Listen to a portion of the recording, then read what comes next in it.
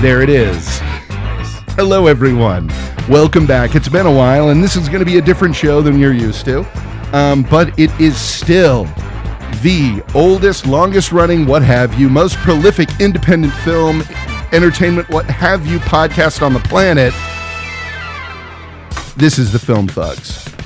We are coming up on having been doing this for like 9 years. Clarkson could not be here because his job is actively trying to murder him right now. We were gonna now. Welcome to the show, Nathan. Hey guys. Hey, this is my buddy Nathan from the theater. We are the original idea we had for this was going to be Nathan, Clarkson, and myself doing our new annual tradition, which is initiating someone into the world of Kirk Cameron's Saving Christmas. Clarkson, we were going to do it last night, but then Clarkson found out that we were really going to do it Wednesday or last night. Mm-hmm. Clarkson found out he had 5 a.m. pours that he had to be at, one in Waco, one in San Antonio. Oh, geez. So it's like, that was done. He wasn't able to do it. I was like, hey, Nathan's going to be doing some stuff with us, so this will be his first real exposure. And if we're being honest, this is about you. This is about the person seeing the movie for the first time. Well, don't I feel special? It's something else. So before we get going, this is sort of the way we do this. The way we do it is we get a prediction, and then we just record the show however we feel like it. So at this moment, Nathan's entire exposure to this movie is a few moments ago, he saw the poster. Yep. And what was your immediate reaction? Oh, God. Yes, it is the gaudiest, and the movie is so much worse than the poster would lead you to believe. Mm-hmm. How is that possible? Through the Lord, anything is possible. So just fucking get ready, man. This is... now, give me your prediction. What do you think this film is? Based on just that poster that I saw? Do you want to read hear the back of the box summary, or do you want to go in cleaner than that? Well, right now it looks like a terrible action movie. Okay. What that looks like. That's all I got. It's like Kirk Cameron jumping away from an explosion holding a present. Yes. It's not. It's not even close.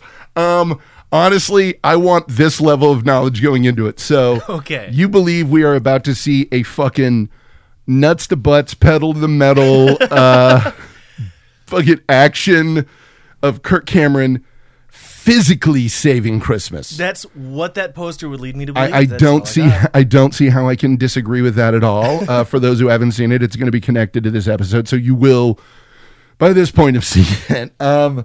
So we're going to pause. And then when we hit a point in the movie where Nathan's like, I feel dumber for having seen that, we're going to pause and come back and start talking about it. Spoiler alert, it's going to happen more often than you think. So we're going to pause. We'll catch you on the other side of this, okay? See you in a minute. And Nathan made it through the pre-credit intro before he was like, okay, we have to do something about this. So for the uninitiated... it begins with Kirk Cameron sitting in the fakest living room I've ever seen, listing off shit he loves about Christmas. Yeah, that was, 5 minutes of him just, I love this, and I love that. I love cookies. I love this. I like pizza. I like pepperoni pizza. I like cheese pizza. I like sausage pizza. And then he takes a big drink out of an empty mug and says, oh, and I love hot chocolate. That is some shit that in a fucking freshman acting class, the teacher would be like, what the fuck did you just do? Seriously, what did you just fucking do? And then the next time he picks it up, too, he sits there and, waves it around, shows the camera that it's empty. He's all but bouncing it off the wall behind him. And then he goes, what are they going to tell us next? Hot chocolate's bad for you? It is. Or that the Druids invented it? The Mayans, but sure. And hot chocolate has precisely dick to do with Christmas. Yeah. It has to do with, it's cold outside, so let's drink this. Right, Jack Simmons? Go on. He's such a condescending asshole. The smuggest fucking face. Yeah. There is a German word that means a face in need of a fist. Is it Kirk Cameron? Yeah, pretty much. Pretty much, yeah. Oh, man. His two different kinds of people that hate Christmas. There's two, there was the one... Well, there's one group of people that they're like, hey, just keep all that private stuff private. And then there's this other group. He literally says, keep your private stuff private. Yes. Like that's a bad thing. Yeah, yeah. Basically, this is persecution complex embodied. Oh, yeah. Because the only other group of people were the throw it all away. Mm-hmm. None of that can exist. You're a monster for even thinking that this was a thing that's good. Well, and now here's the issue I have with it, is this core element of this is something that we see a lot that folks go to where it's like, we say Merry Christmas in this house. Like, cool. Good for you. This is not political correctness. It's courtesy. Yeah. I do not know if you are Jewish, if you are Christian, if you are what have you. Mm-hmm. So, happy holidays. I don't know if you celebrate Christmas, but I know there's a bunch of holidays. I'll be polite to you. Yeah. Also, most people, there is this image that these folks are attempting to create of, how dare ye say Merry Christmas to me? How dare you? Mm-hmm. What it is essentially it's saying, hey, maybe we need to be considerate of other people. And that has been turned into war on Christmas, which is, I do not know if there is a bigger horseshit sentence ever created than war on Christmas. War on Christmas. It's so dumb.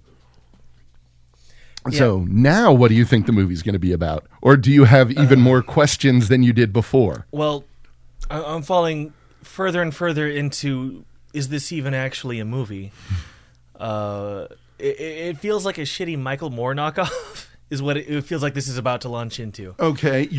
There's been 0 explosions so far. Yes. I feel like that poster lied to me. That trend is going to continue.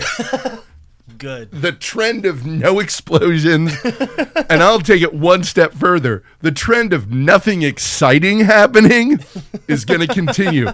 But now, would you believe me at this point if I were to say you haven't? We have not even dipped a toe into the Marianas Trench of stupidity that this film is. Oh, no, I'd believe that. Yeah. We barely got through the thesis of the movie. Now, by the time there are going to be, I'm going to say at least 5 points during this film where I'm going to look at you and say, not the dumbest thing. Oh, God. Not the dumbest thing wasn't when he looked directly at the camera and says, maybe Santa's on our side. Yeah. Oh, my God. Yeah. This guy is such a cunt. There is no other way to describe it. Yeah. Like when he was on Growing Pains, his co-star, like his girlfriend on the show, hot blonde chick that his character's engaged to, poses for Playboy. Mm-hmm. He gets her fired from the show and replaced with his real life girlfriend in a different role of the girl he's in love with. Mm-hmm. This fucking guy. Oh, you want to watch some more? No, but I will. All right, let's do it. We'll see you in a little bit. And the mantra for the film has already begun at this point. We are now, how long in? Like 16, 17 minutes into the movie. Something like that, yeah. And I have already said it gets dumber several times. Oh, yeah. Yeah, so let's walk through what has happened here. We had a couple of things happened. Yes, yes. I'll let you walk us through it. I'm still not entirely sure what all of it's about, but apparently... Well, first off, we came back to the second set of logos. Yeah. We missed that. For some reason, Kirk decided, nope, I'm going to have my credits come on after the introduction scene. Yes, you know, like most movies have, an introductory scene. A literal... I know, like, Marvel does the post-credits. This is a pre-credits screen. Yeah, but it's more like, you know how every movie does that, where, like, at the beginning of, you know, one of the Avengers movies... Like James Brolin comes out, he's like, hey, you know, a lot of people say that whatever. Like, you know how movies have an introduction. Which is why I thought this was going to take more of that Michael Moore kind of a feel to it, where he was like, here's what's going on. And then he's going to take his camera crew out and walk around the streets and harass people. That would almost be more interesting. Almost. It would almost be more interesting, yeah. But then we wouldn't have DeAndre. No, we wouldn't. DeAndre is great. Oh, yeah. He's the greatest non sequitur in a movie I've ever seen. And you haven't even... At least so far. Oh, just wait till his buddy shows up. Yeah, DeAndre is... he's real miffed about Crazy Shirt Friday. Yeah. And they're talking about taking away Crazy Shirt Friday, and he's like, we have got to march. We got to organize. Starts here. Who knows where it goes? He is so far the only competent actor I believe we've seen. Mm-hmm. I would agree with that. Because I'm like, all right, dude's on point. I'm liking this. Yeah.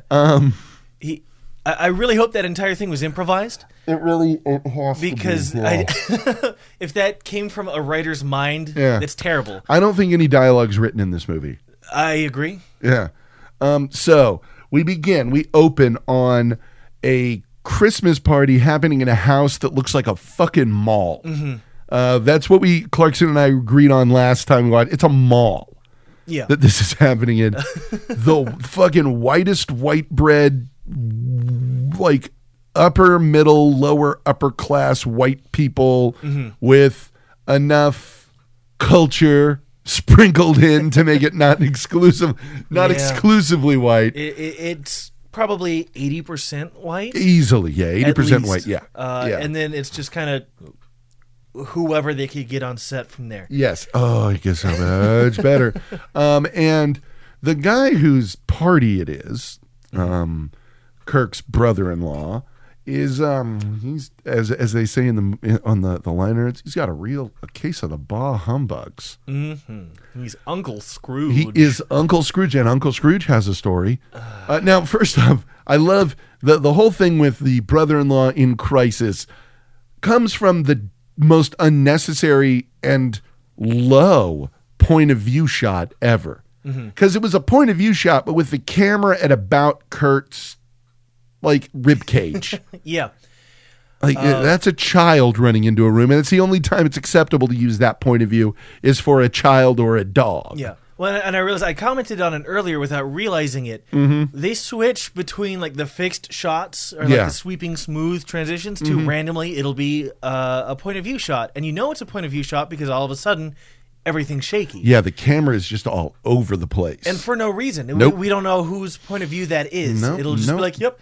They did a literal freeze frame on Kirk Cameron's face and say, yeah, that's me. That's me. Kirk Cameron. I'm at this party yelling at a bunch of kids to drink hot chocolate. Yeah.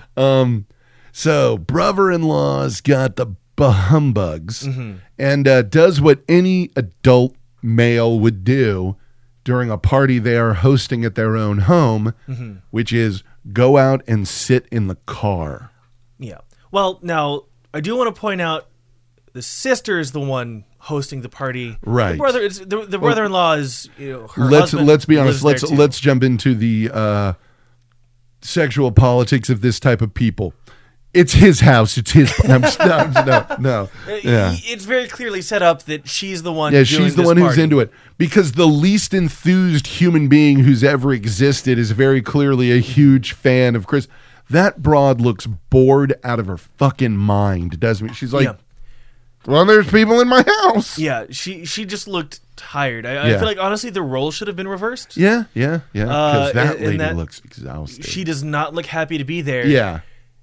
But Home Slice, Shlomo Yarmulke Steinstein, the brother, the very clearly Jewish guy. Whose name is Christian because this is a very subtle movie. Yeah, it's very subtle. They need to sneak that in. Is the writer and director. What? Yes, he's the writer-director. Even though the movie is formally called Kirk Cameron's Saving Christmas, Kirk Cameron is in it and the executive producer. Oh. That man is the writer and director. I'm more surprised that this movie not only has a writer, but also a director. There's a lot of people who worked on this. There were 2 writers. Oh, God. I know. 2 writers. 2 human beings had to write this. So he wrote this thing and then had the most ridiculous improv session on camera? He couldn't write it? I think so, yeah. I mean, he started off and I was like, okay, yeah, this feels like this belongs in a serious movie for a minute. He makes some good points. He makes a very solid point at the beginning. Because his point is, he's like, I look at this party, I'm like, Look at the money. Like kids that 2 weeks from now, none of these things are going to be played with. That money is spent. That money's gone. We could have fed people. We could have dug wells. We could have done all this great stuff. This is not what we want. Even the symbols, the religious symbols, we're pushing off in a corner. We got this giant tree in the middle, but the nativity's over in a corner. And like he makes very valid teenage boy having a crisis of faith points. Yeah. I mean, these are all like knee-jerk, the surface level problems he's seeing. He's like, this is a thing and this is a thing. And they're valid points, but they're the most obvious points to make. And I will argue there is some thought that went into it. And as you said, what is the greatest way to open up a discussion? Kirk Cameron hears his reasoned, thought-out ideas about Christmas and says, I'm going to really open this conversation up the right way. And what does he say? You're wrong. About what? Everything. All of it. Everything wrong. You just said. You're wrong. That's right. The sequence, it was, I hear you, man. He's like, oh, cool. Do a fist bump. Yeah. He says, but you're wrong. About what? Oh, no, it's even better because he goes, it's wrong. You're wrong. Yeah. No, you're wrong. Oh, yeah. What? Yeah. And then there was about what? It's about everything you just said. It's like, I said a lot. He said, I know. And you're wrong about all of it. You're wrong about all of it. And you're not just ruining this. You are ruining this party for everyone who's in there. Ooh. And when you masturbate, God kills a puppy.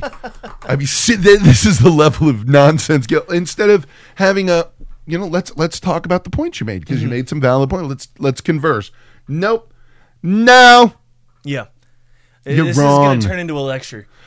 Oh, yeah. I can see that coming from a mile away. This is Kirk Cameron movie. He's going to be all over this Cameron. Oh, he really does. And this isn't even the worst one. He has 2 other documentaries that make this look fucking eloquent. Yeah. He has one called Monumental. And Monumental essentially puts forth the thesis that America is a Christian nation because statues. Statues. They're statues.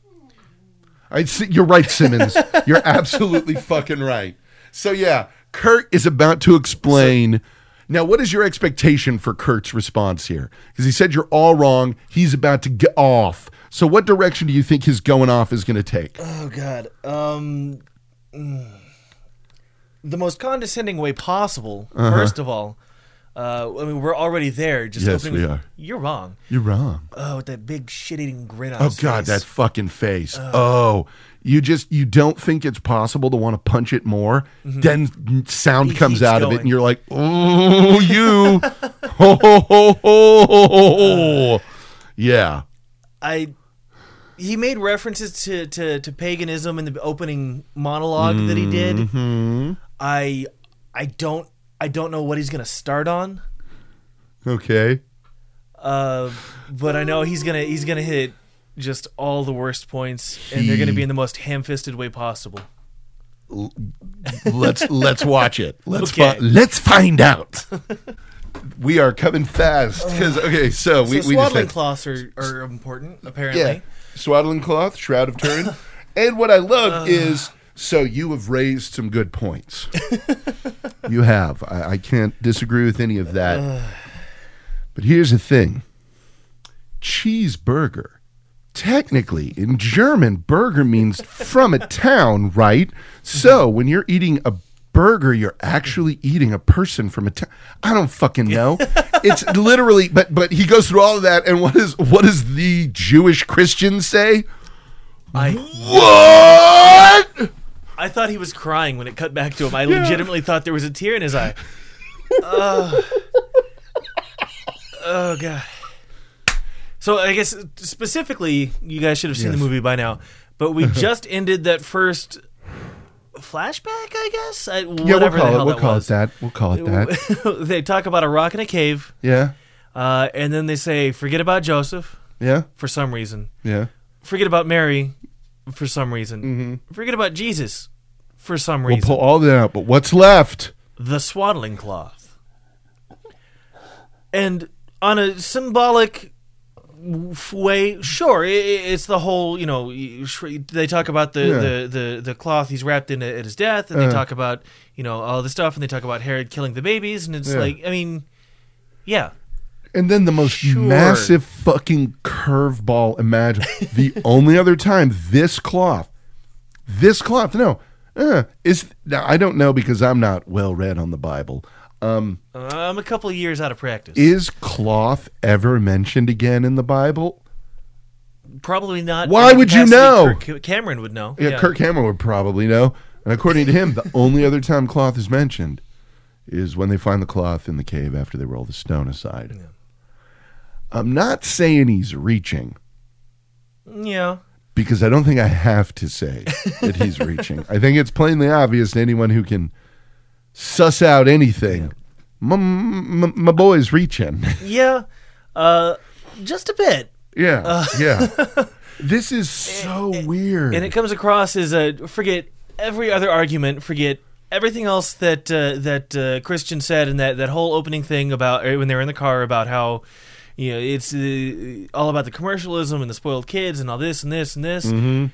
No. We're talking about the swaddling cloth, and that's why you're wrong about every other point that you made. Every fucking thing you've said, you're wrong. An asshole, you're wrong, sir.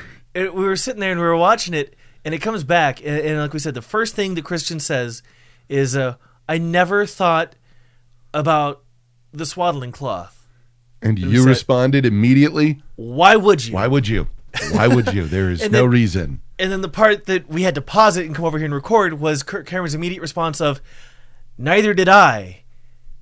And I had called bullshit on that, sir. You just gave this whole sermon about it. Yes. Never thought about it, my ass. What this somewhat reminds me of, have you ever gotten into an argument with a girlfriend and she realizes that she's wrong halfway through, and so she desperately tries to change the point? I feel like I need to be very careful with how I answer this because my only girlfriend is my current wife. Yes. She's not going to listen to this. If you are, I love you. But yes, this has happened. Yes. Yes. Everyone's she can happened. say the same about me. Exactly. Yeah. And I say that, and the only reason I went to woman is because I'm talking to a guy, and I know you're, and I wanted to get you in trouble with Lisa. And I've had this with almost every woman I've dated, and it's hilarious because Hope even said that her mom is like, it's like Jim taught you how to argue better. And it's because I'm like, no, I follow the Bill Burr thing. Stay in the pocket. Don't let it get distracted. Because the minute you do that, you're getting emotional, you're going to lose. Stay focused on the point. I don't know what that means. What the fuck does this have to do with wasting money on shitty little kids? Tell me. Yeah. I mean, when I was 8 years old, I came up with a more plausible justification for giving people gifts on Christmas than Kirk Cameron just did. I was 8. I said, it's Jesus' birthday. Jesus is inside all of us.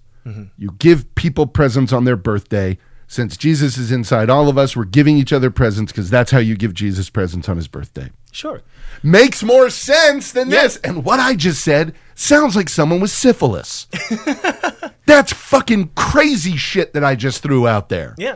I mean, taking any kind of religious stuff out of it, I mean, it's like, I like getting presents. You like getting presents, and I like you. Yeah, let's do that. So I'm going to make you happy. You can make me happy. We're done. Cool. We're done. This is good. I care about you. Here's this thing to show I care about you. Yeah.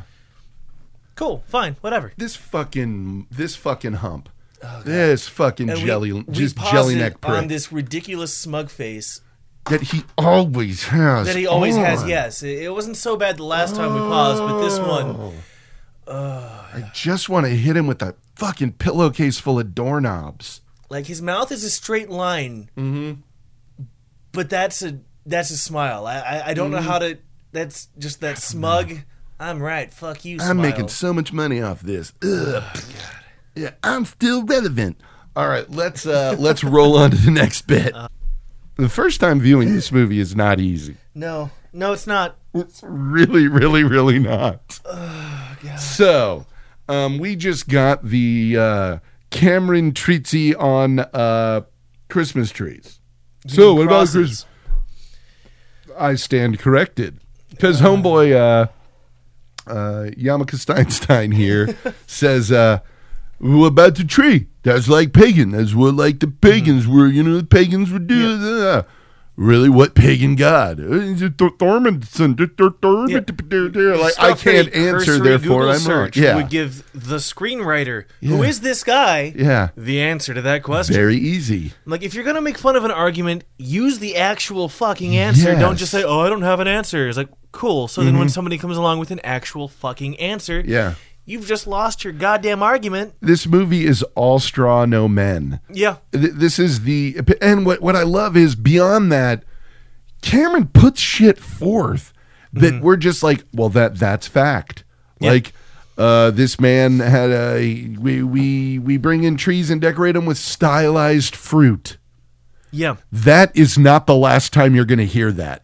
Oh, good. He refers to Christmas tree ornaments as fruit or stylized fruit. Have you, in your time on this planet, before this moment, have you ever heard of Christmas ornaments referred to as stylized fruit? Not Christmas ornaments referred to as stylized fruit. No. I've seen, the fruit decorating Christmas trees. Yes, that's a thing. Yeah. But this is dumb. Yeah. And when you see a Christmas tree lot, turn and run. Yes. Just stop run. Right there. Just turn and run. I want you to see a bunch of empty crosses that will never have someone on them because Jesus. Because Jesus.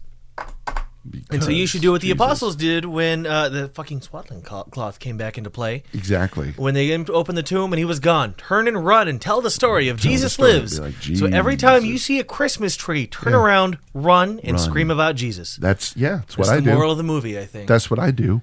It's difficult at Christmas time, yeah. And again, he goes through this whole fucking heroin jag description of what?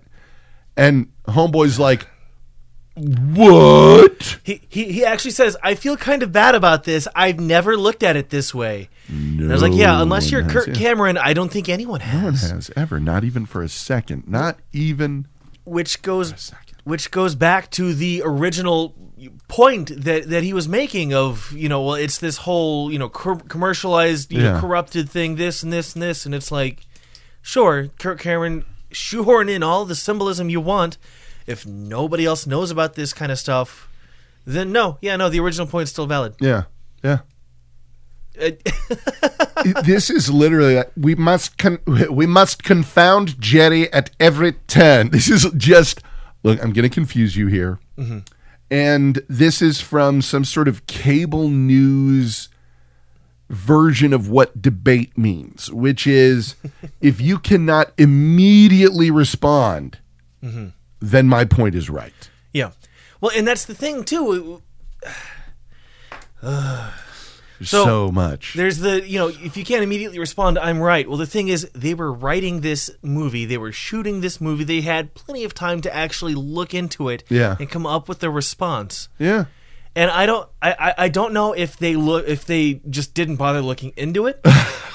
And moved on with that, or if they looked into it, realized, oh wait, this contradicts what I want to talk about in this movie, so we're going to pretend like we didn't. I don't know which one is worse. Do you believe? Now I'm going to ask just as seriously as I can. Do you believe that anyone involved in this movie did research that would have led them to something that disproved anything that they said? No. Nope. No. I don't think they did any researching. Yeah, period. That's and like I said, I literally they talk about the origin of the Christmas tree. They talk about when Jesus was born. And it's like literally Google search. Yeah, immediately. This is like religious postmodernism. This is like if Cracked was a religious site, because it's like, I bet you never thought about Christmas this way. Let me tell you why it's right. If Andy Warhol made a Christmas movie, just kind of... it would probably just be someone getting blown under a Christmas tree. Yeah. Which, preferable to this, yeah. Yeah. If a born-again Andy Warhol made a born-again Andy Warhol, yeah. I don't know. This is so talky. This is a poorly researched lecture packaged as a poorly made movie. Yeah.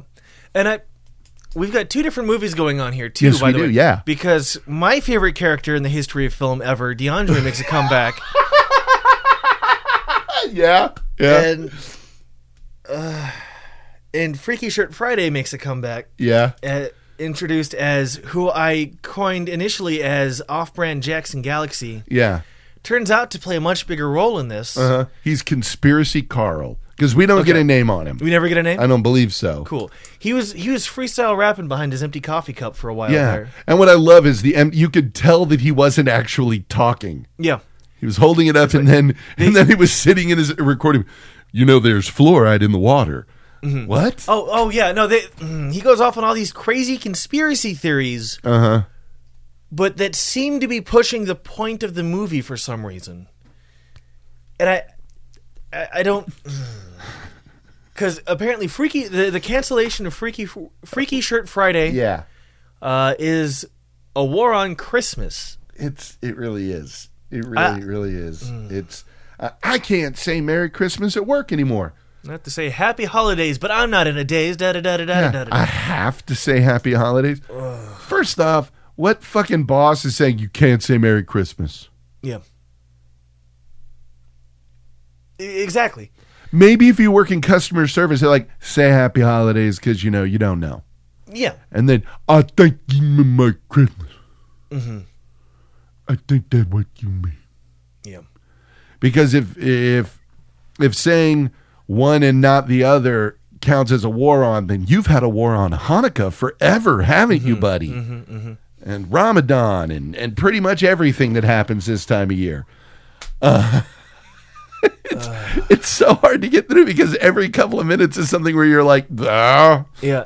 I almost want to stop this literally after every single line. It's like, stop. And we're okay, going to talk about now that let's for a minute. unpack this line.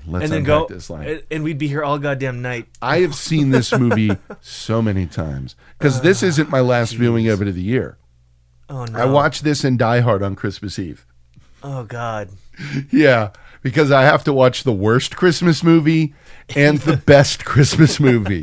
And I don't care when it came out. Actually, that came out during the summer. So it's about a Christmas party. It's set at Christmas. It has themes of family. It is central to the plot. It's a Christmas movie. It's got a closer connection to Christmas than the birth of Christ. Oh, shit! Coming in hot. Come at me, Kirk Cameron. Come on, bring it, Cam Fam. Shall we see what lunacy awaits us around the next bend? Yeah. We'll be back. Now, before we go really into what just happened, I want to put what I think the real nefarious reason behind Kirk Cameron making this movie. I think the real thesis of this film is when you're alone with an actor in a car, just believe whatever he says. Yeah. Whatever he says must be true. Yeah, this is feeling more like a hostage situation. It really is. It really is. So, we just hit one of the greatest moments in film history. And that moment is Santa beating the shit out of some guy. Santa just straight went gangsta on some dude because of a disagreement. Whomped some motherfucker. And then folks were like, hey man, that's really not cool. Yeah. And somehow that all spins out to this. And again, I'm not going to address anything you said. But look, Santa, Santa is actually, he's not destroying anything. He's a bro, a defender of the faith, Yeah. I think it took me a minute to kind of see, I think, what Kirk Cameron's connections are from the arguments to what he's presenting here. Yeah. Instead of saying, here's where that's where stuff is at now. It's become this thing. Here's the origins of it, which is what he's giving us. I think he's trying to make the connection there to say that that's okay. Well, I missed a step in there. Let me try that again. Okay. Instead of talking about what it's become and what we can do to get back to what it was, he's just saying, here's how it started.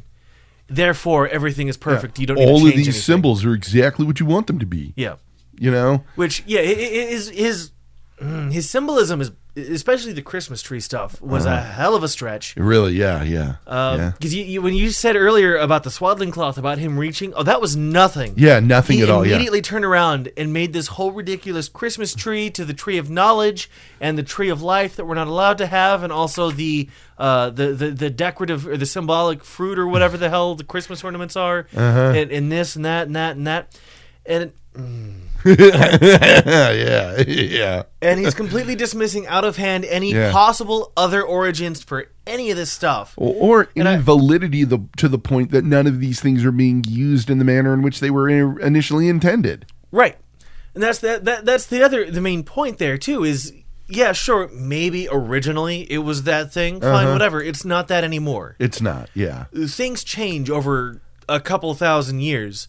Or a couple hundred years, is the case may be. I mean, I Googled Christmas tree origins. Yeah. The modern Christmas tree, I think it said started in like the 1600s. Yeah. With the Lutherans. Yep. And that was where it started. And he's like, no, it's the tree of knowledge and all this. And it's God's tree brought inside. And the Bible starts with trees. And it's... Oh, God. It's a lot of bullshit. Oh, man. It's really breathtaking. Yeah. It's like you want to know... On the one hand, I'm impressed by the level of bullshit that he's pouring into this that doesn't need to be there. It's there's something almost admirable here. There's an actual story behind all this. You don't need to be ashamed of any kind of pagan roots or anything. It's like, it was this. It symbolizes this stuff, and that works with Christianity too. Yeah. Great, cool, awesome. That's fine. Yeah. He says no. That's all made up stuff. This story is the arc of humanity throughout history. I think he literally says the line, "Don't believe what the pagans want you to believe." Yeah. He literally said that earlier, talking about the Christmas trees. Look, it's tough to in this workaday world, it's hard not to just run into pagans. And it's really, really difficult. The druids just walking down the street. We are fucking with their robes and their sickles. Lousy with druids and pagans everywhere. And they're just saying, hey, look, Santa Claus was the Bishop of Turkey and he punched someone in the face. Yeah. And then the opening car scene before they launched into Santa there, he was talking about, don't tell me Santa's in the Bible. Santa is almost like Satan, and is Santa Satan? Don't tell me that's a coincidence. I was like, yeah, it is. It is. It's precisely what it is. That could have been handled in a single throwaway line. Yeah. Instead, it's never addressed. Never, ever for addressed. No reason. No. It's like, why bring it up if you're not going to address it? They could either have just left it out entirely, which is about 80% of this movie. Right. Or they could have said, it's a coincidence. Santa comes from, this, hell of a fucking language. coincidence, isn't it? Yeah. Have you ever heard the Andy Sedaris story? David Sedaris. Andy Sedaris made titty movies back in the 80s. David Sedaris, brother of Amy Sedaris. Mm-hmm. He's a brilliant writer, has a phenomenal book called Me Talk Pretty One Day that I think everyone needs to read. It's brilliant and hilarious. He has an essay that he wrote called 6 to 8 Black Men. And because this right here, honestly, it fits in. And because they won't be able to screen for these words, I'm just going to fucking read it because it's one of my favorite things ever. And it fits into this. Hold on one moment, because I think you're going to love the way that he handles this. If you type in 6'2", the third thing that comes up is 6 to 8 black men. So here is, I'm going to read right now the David Sedaris piece, 6 to 8 black men. I've never been much for guidebooks, so when trying to get my bearings in a strange American city, I normally start by asking the cab driver or hotel clerk some silly question regarding the latest census figures. I say silly because I really don't care how many people live in Olympia, Washington, or Columbus, Ohio. They're nice enough places, but the numbers mean nothing to me. My second question might have to do with the average annual rainfall, which again doesn't tell me anything about the people that have chosen to call this place home. What really interests me are the local gun laws. Can I carry a concealed weapon, and if so, under what circumstances? What's the waiting period for a Tommy gun? Could I buy a Glock 17 if I were recently divorced or fired from my job? I've learned from this experience that it's best to lead into this subject as delicately as possible, especially if you and the local citizen are alone and enclosed in a relatively small space. Bide your time, though, and you can walk away with some excellent stories. I've heard, for example, that the blind can legally hunt in both Texas and Michigan. Mm-hmm. They must be accompanied by a sighted companion, but still, it seems a bit risky. You wouldn't want a blind person driving a car or piloting a plane, so I hand him a rifle. What sense does that make? I ask about guns not because I want one of my own, but because the answers vary so widely from state to state. in a country that's become so homogenous, I'm reassured by these last touches of regionalism. Guns aren't really an issue in Europe, so when I'm traveling abroad, my first question usually relates to barnyard animals. What do your roosters say is an icebreaker, is a good icebreaker, as every country has its own unique interpretation. Mm-hmm. In Germany, where dogs bark vow, vow, and both the frog and duck say quack, the rooster greets the dawn with a hearty kikariki. Greek roosters crow kiriaki, and in France, they scream cocorico, which sounds like one of those horrible premixed cocktails with a pirate on the label. When told that American roosters say cock-a-doodle-doo, my hosts look at me with disbelief and pity. When do you open your Christmas presents is another good conversation starter, as it explains a lot about the national character. Mm-hmm. People who traditionally open gifts on Christmas Eve seem a bit more pious and family-oriented than those who wait till Christmas morning. They go to Mass, open presents, eat a late meal, return to church the following morning, and devote the rest of the day to eating another big meal. Gifts are generally reserved for children, and the parents tend not to go overboard. It's nothing I'd want for myself, but I suppose it's fine for those who preferred food and family to things of real value. In France and Christmas, gifts are exchanged on Christmas Eve, while in Holland, the children receive presents on December 5th in celebration of St. Nicholas Day.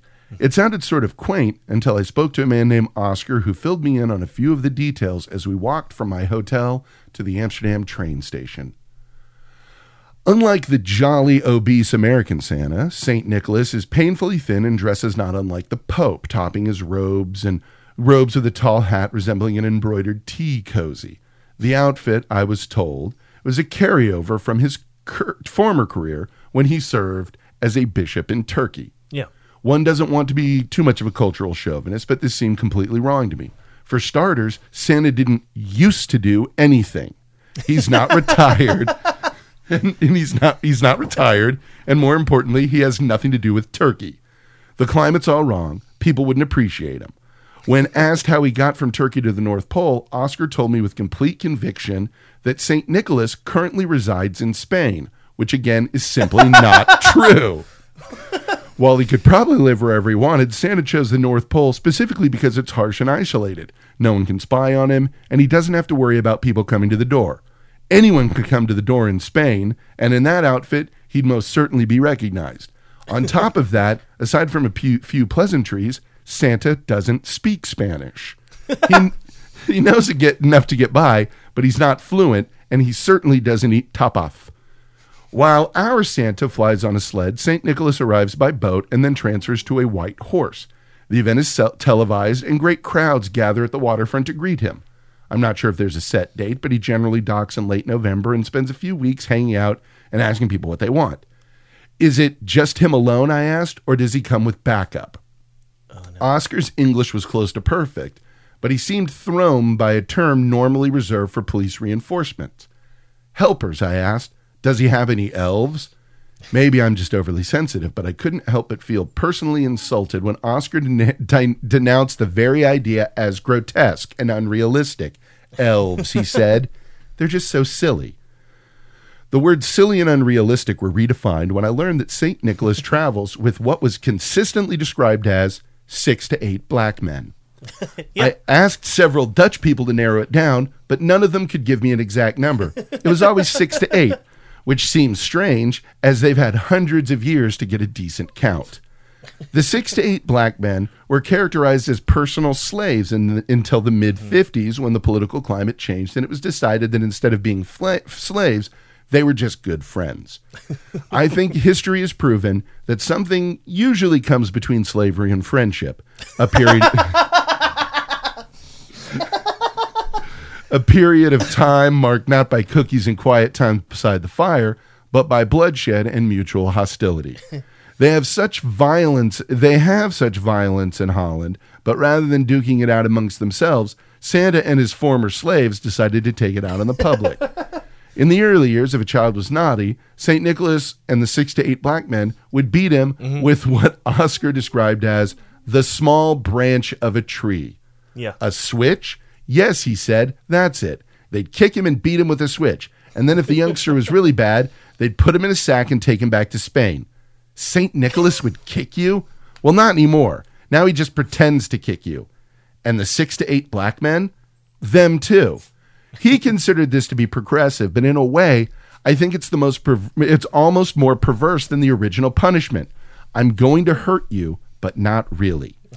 How many times have we fallen for that line? The fake slap inevitably makes contact, adding elements of shock and betrayal to what had previously been plain old-fashioned fear.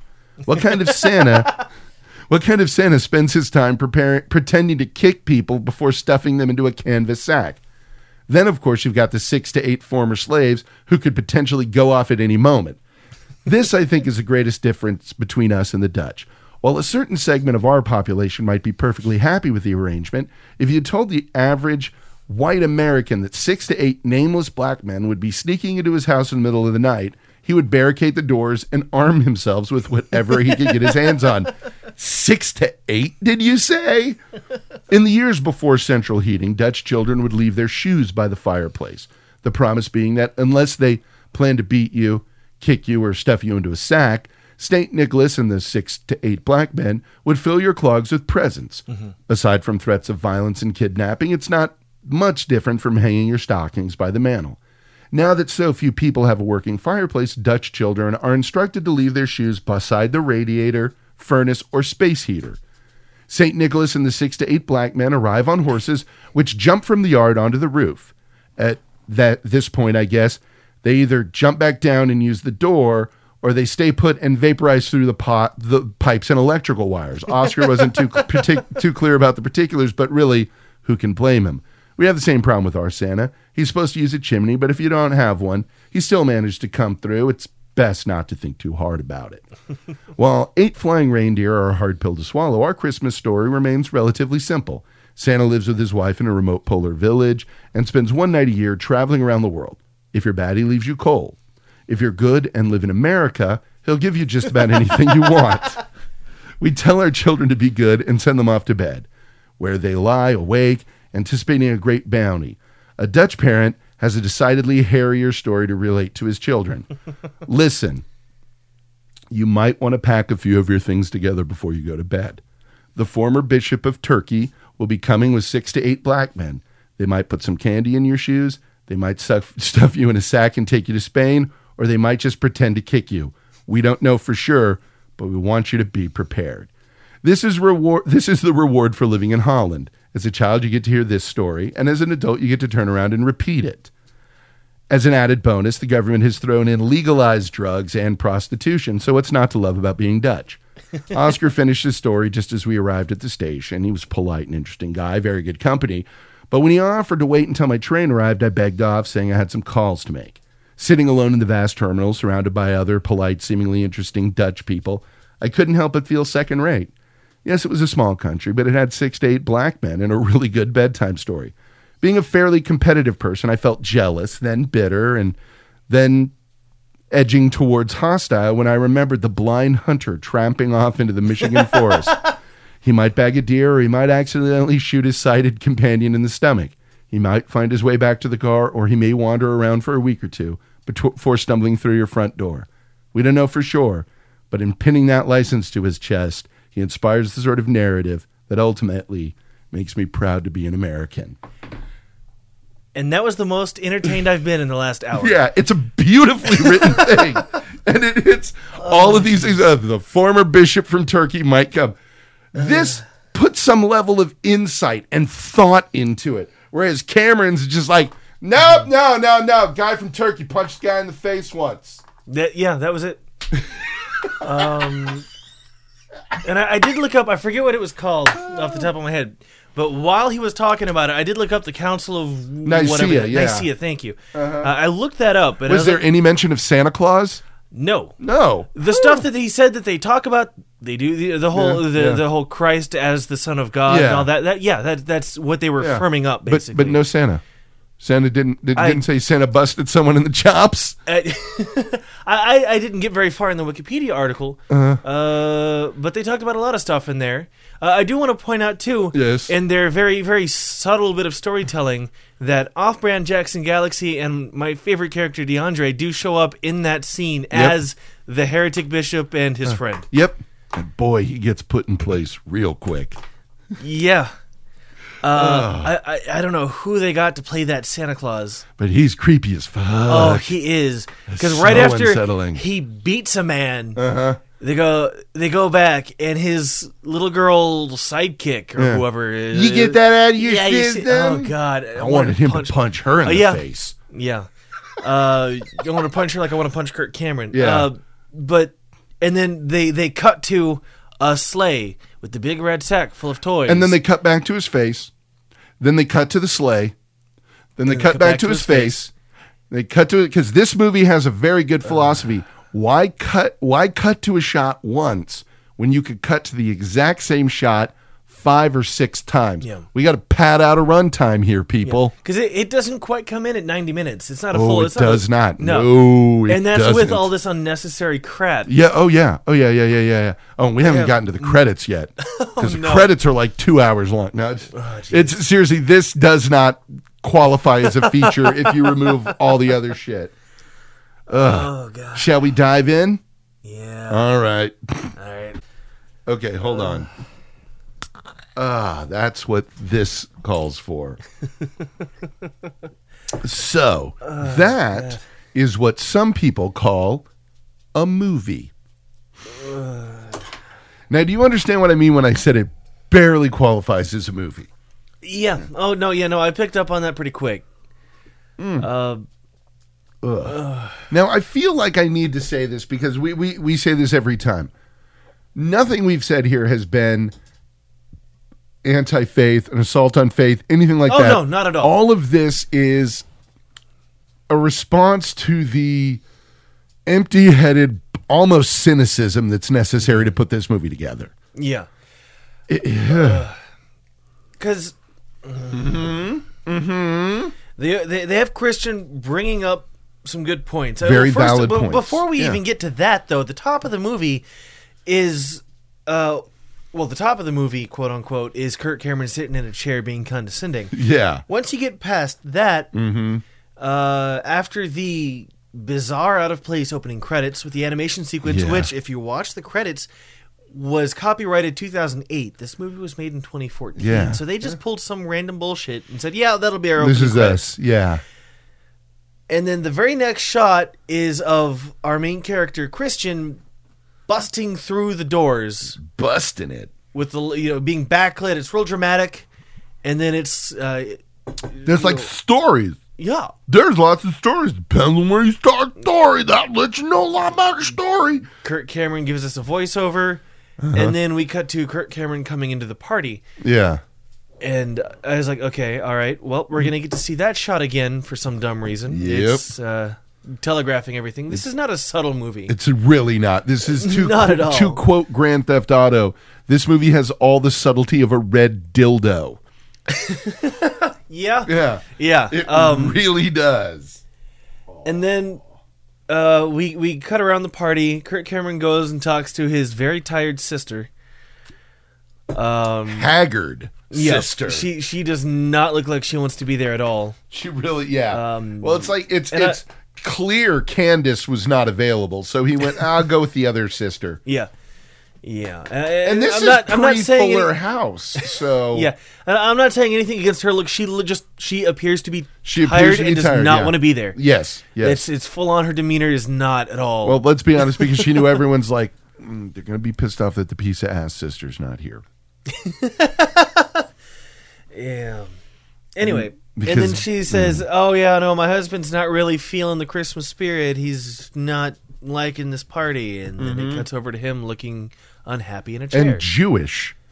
Yes. Because that cannot be said enough. Which I thought you were just joking. Oh yeah, he just looks. Nope. In the outtakes that played through the end credits there. Nope, that was actually one of the lines ad-libbed by DeAndre, the greatest character in this movie. And that whole extended. Jeez. That really awful rap.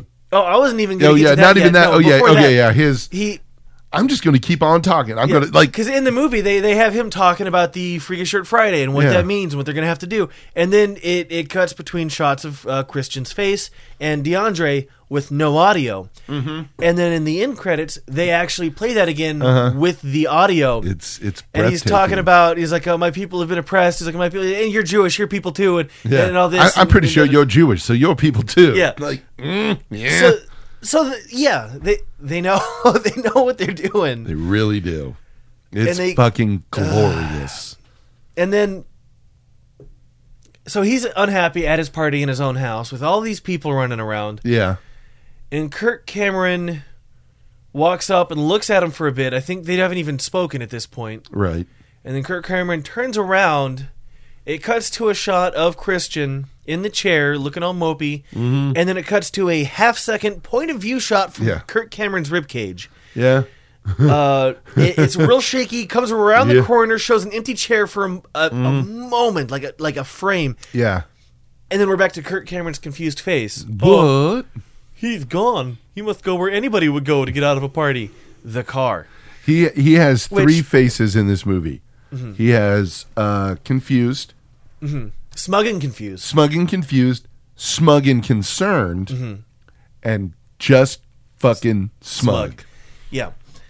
And then he goes out and finds Christian sitting in the car, clearly wanting to be left alone. He just wants to be alone for a minute, which is perfectly fine. He just wants a Pepsi. Yeah. And then... That's right. Suicidal Tendencies reference right in the middle of all of this. All right. Yeah. And then he goes and sits in the car with him.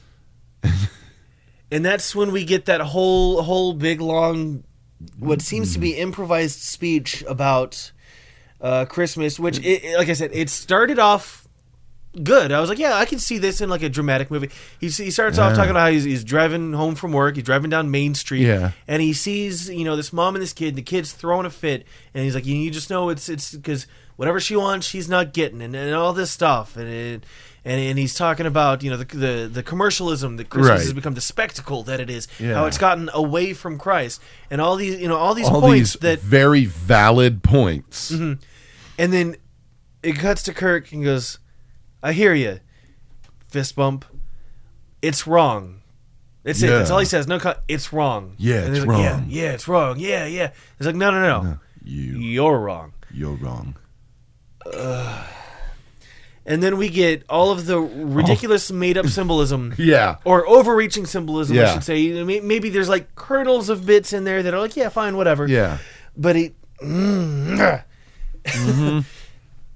like you say, it's all straw, no man. It really is. It really is. And non sequiturs, and your point is invalid because of my completely irrelevant thing that I'm saying. And it's like, to a degree, they both have points. You can read whatever symbolism into it you want. You know? You can read like he was saying in his ridiculously long list of examples at the top of the movie of where I see, well, some see this, others see that, and it's talking about the kind of the dichotomy of what it means to different people, without any kind of subtlety or nuance between the two, or why people see things certain ways. He says, "No, you're wrong. It is entirely this. Period. The end. Screw you." Yep. Pretty much. And that's the problem I have with it. I was like, you can interpret it however the hell you want. Right. I don't care. Yeah. It's when he turns around and says, anything else is completely wrong. That's where the problem is. It's where shit gets weird, yes. Can't disagree. Cannot disagree with you at all. And that's just on the arguments that are being made. That's on the script, I guess. The movie itself is a piece of shit. Oh, yeah. The editing is awful. They make weird camera choices. Scenes last for too long. They'll have awkward pauses in the middle of things. They hold shots for way too long. Like, they do. This is something that I can look at, and the number, like, movie is 1 hour and 9 minutes long before the credits hit, and the credits are another 10 minutes. Yeah. Now, arguably, they're more interesting. Oh, yes. I could cut minimum 20 minutes out of this movie without you being able to notice what I removed. Yeah. I could make 20 might be a bit much. At least 10 minutes I could cut from this movie without you noticing it. As much as I love them, DeAndre had no reason to be there. They started to possibly set something up with some parallels with the stories they were having in the car and what was happening in the party. They could have had it happen, and it never resolves. Nope. We talked earlier about the whole scene with DeAndre and his friend. Yeah, Action Jackson. Yeah, and that was the last we see of them in the movie until random one-liners in the end. Yeah, or during their plot line is over at that point. Yeah. DeAndre is the DJ who puts on Family Force 5, Angels We Have Heard on High. Oh God, is it really? I go back to Hank Hill. You're not making Christianity better. You're making rock suck. Yeah, and that's really what's going on. Here's a horrible version of a song that you don't want to hear. Oh man, it's really a baffling experience, isn't it? Yeah, it tonally it was everywhere. Yeah, yep. It had some somber moments. I did really like I've said that first part of that scene in the car. Yeah, with Christian talking, I was like, yeah, that's really good. I'm starting to kind of feel for this guy. I agree with him. Yeah, and then Kirk Cameron says, "Fuck you." Nope, you're wrong. And doesn't actually provide any good arguments. No, just you're wrong because you're wrong, and blah, blah, blah, blah, blah, blah, blah. It's really gross. I mean, it is a bad movie in every conceivable in every way regard. So our overall final analysis of it is it's worse than you expect it to be. Yeah. And that bar is set really fucking low.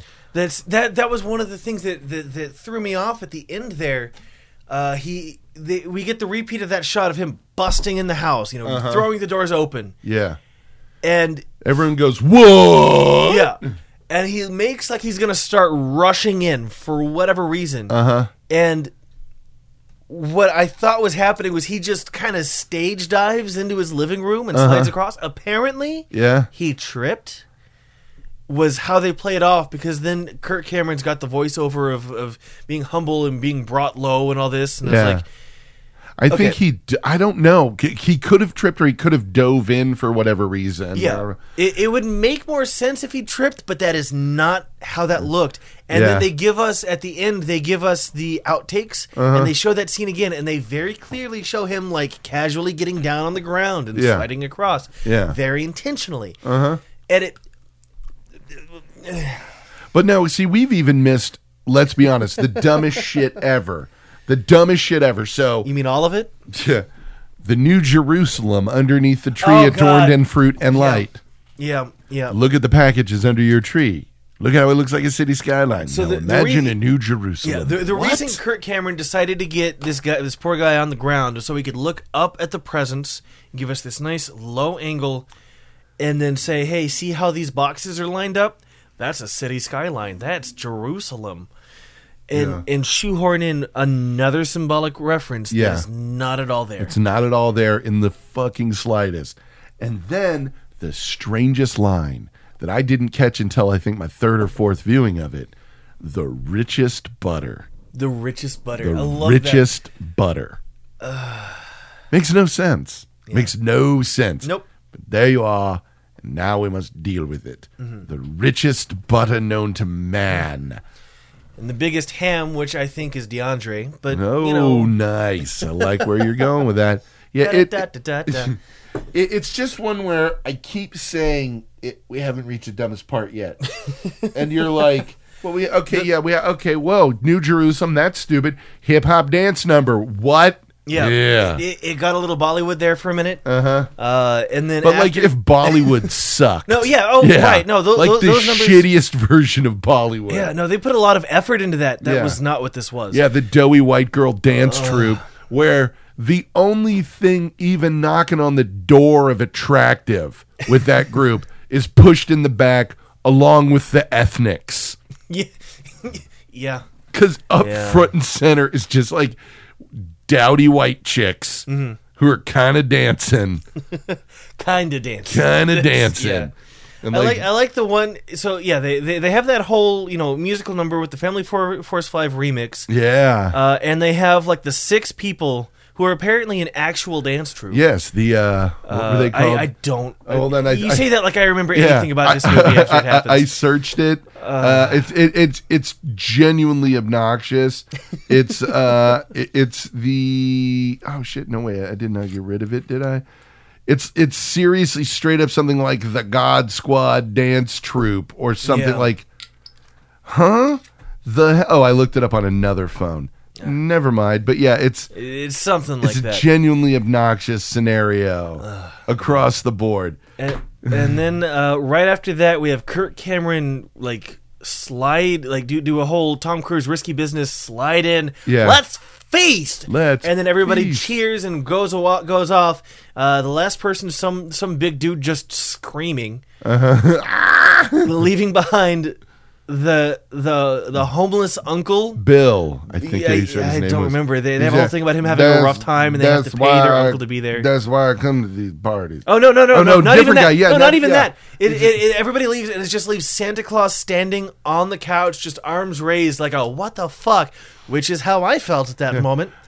And then he just gets up and walks off in a different direction. And then it cuts to random old guy on the couch. I think they established was Uncle Bill or something. And he sits there looking directly at the camera, and he said with some cup of cocoa or whatever. He says, "That's why I come to these parties." And then slowly lift the cup up to his mouth, take a long drink, and bring the cup back down. We see the entirety of this process. And it pauses for a beat, and then it cuts to the richest butter and all that. The number one rule of film writing and editing is enter the scene as late as possible, leave the scene as early as possible. They just said, fuck that noise. We're going to start the scene when we fucking well start it, and we'll end it when it's done. Yeah, they're like, we gotta break at least an hour. Yeah. So we're leaving all this in. We're not going to add any more to what we've got. We're going to just pad it with bullshit. This movie is the equivalent of when you went to a party as a kid, like one of your friend's birthday parties, and they were opening presents, and there's that one pain in the ass mom, save the paper. This is the film version of save the paper. Yeah. Mm-hmm. Yeah. It's dreadful, isn't it? Mm-hmm, mm-hmm. I mean, I can see what the movie wanted to do. Yeah. In theory, on paper, I get it. Get it. Yeah. Saving Christmas, then you could actually do that. There's two different. There's a clash of concept here. Yes. They've got the whole we're saving Christmas. This is what Christmas is about. Yeah. That's one thing. You can compare that. You can take that and say, here's what Christmas has become. Mm-hmm. Here's where it started. Here's what here's how we should do this or that. Right. But that's not what it is.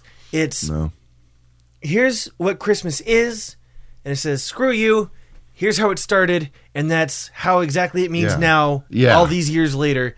It doesn't change, fuck you. Yeah. Essentially, you are correct. You know what? I think I'm glad you went through this, and I think this is the wrap it up and bring it on home, because our podcast is right now 20 seconds shy of being longer than the movie. Well, no, actually, no, never mind. We're like 10 minutes short. So far as actual movie, not counting credits, this is as long as that right now. All right. We have matched them with the exception of the credits.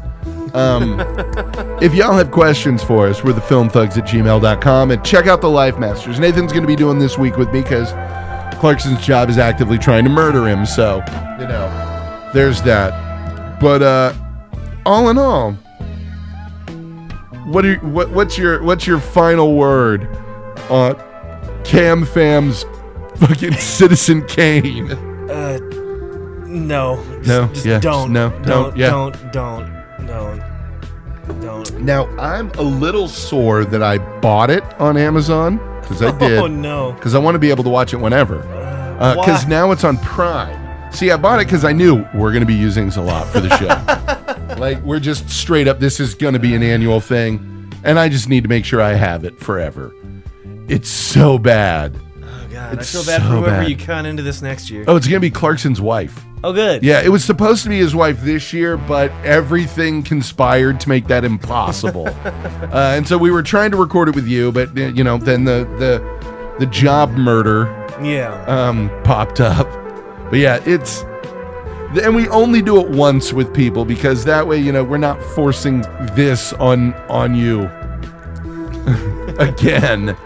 I'll watch it. I'm watching it on fucking Monday night, so I can't really say shit. But have fun with that. Yeah, always do. Thank you for listening, and we'll be back when we're back. We don't know what we're gonna do next, but it will be something. So bye-bye. Bye-bye.